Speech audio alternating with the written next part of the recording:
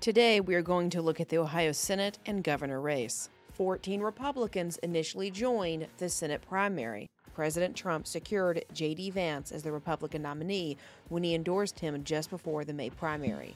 Vance was also an original and proud never-Trumper. He called Trump an idiot, noxious, and reprehensible. But all those negative tweets got deleted, and Vance changed his tune because, well, we all know how politicians are.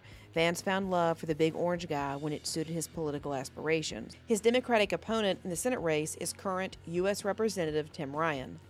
Both him and Vance have a lot in common. They're flip-floppers. Ryan used to be pro-life, but now is advocating for a national right to late-term abortion, including for babies who could survive outside the womb. This was in the Women's Health Protection Act, which he voted for and endorsed earlier this year. The Democrat running for governor is Nan Whaley.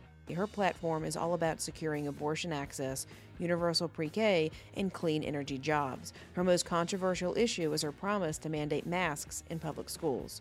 You may remember Whaley from 2019 when she was the mayor of Dayton, Ohio. In 32 seconds, 9 people were shot and killed in a mass shooting at a bar. If elected in November, Whaley would be the first female governor of Ohio. Whaley's lieutenant governor is also a woman. Ohio went for Trump in both elections. However, the state is known for being a swing state and could break either way for both races.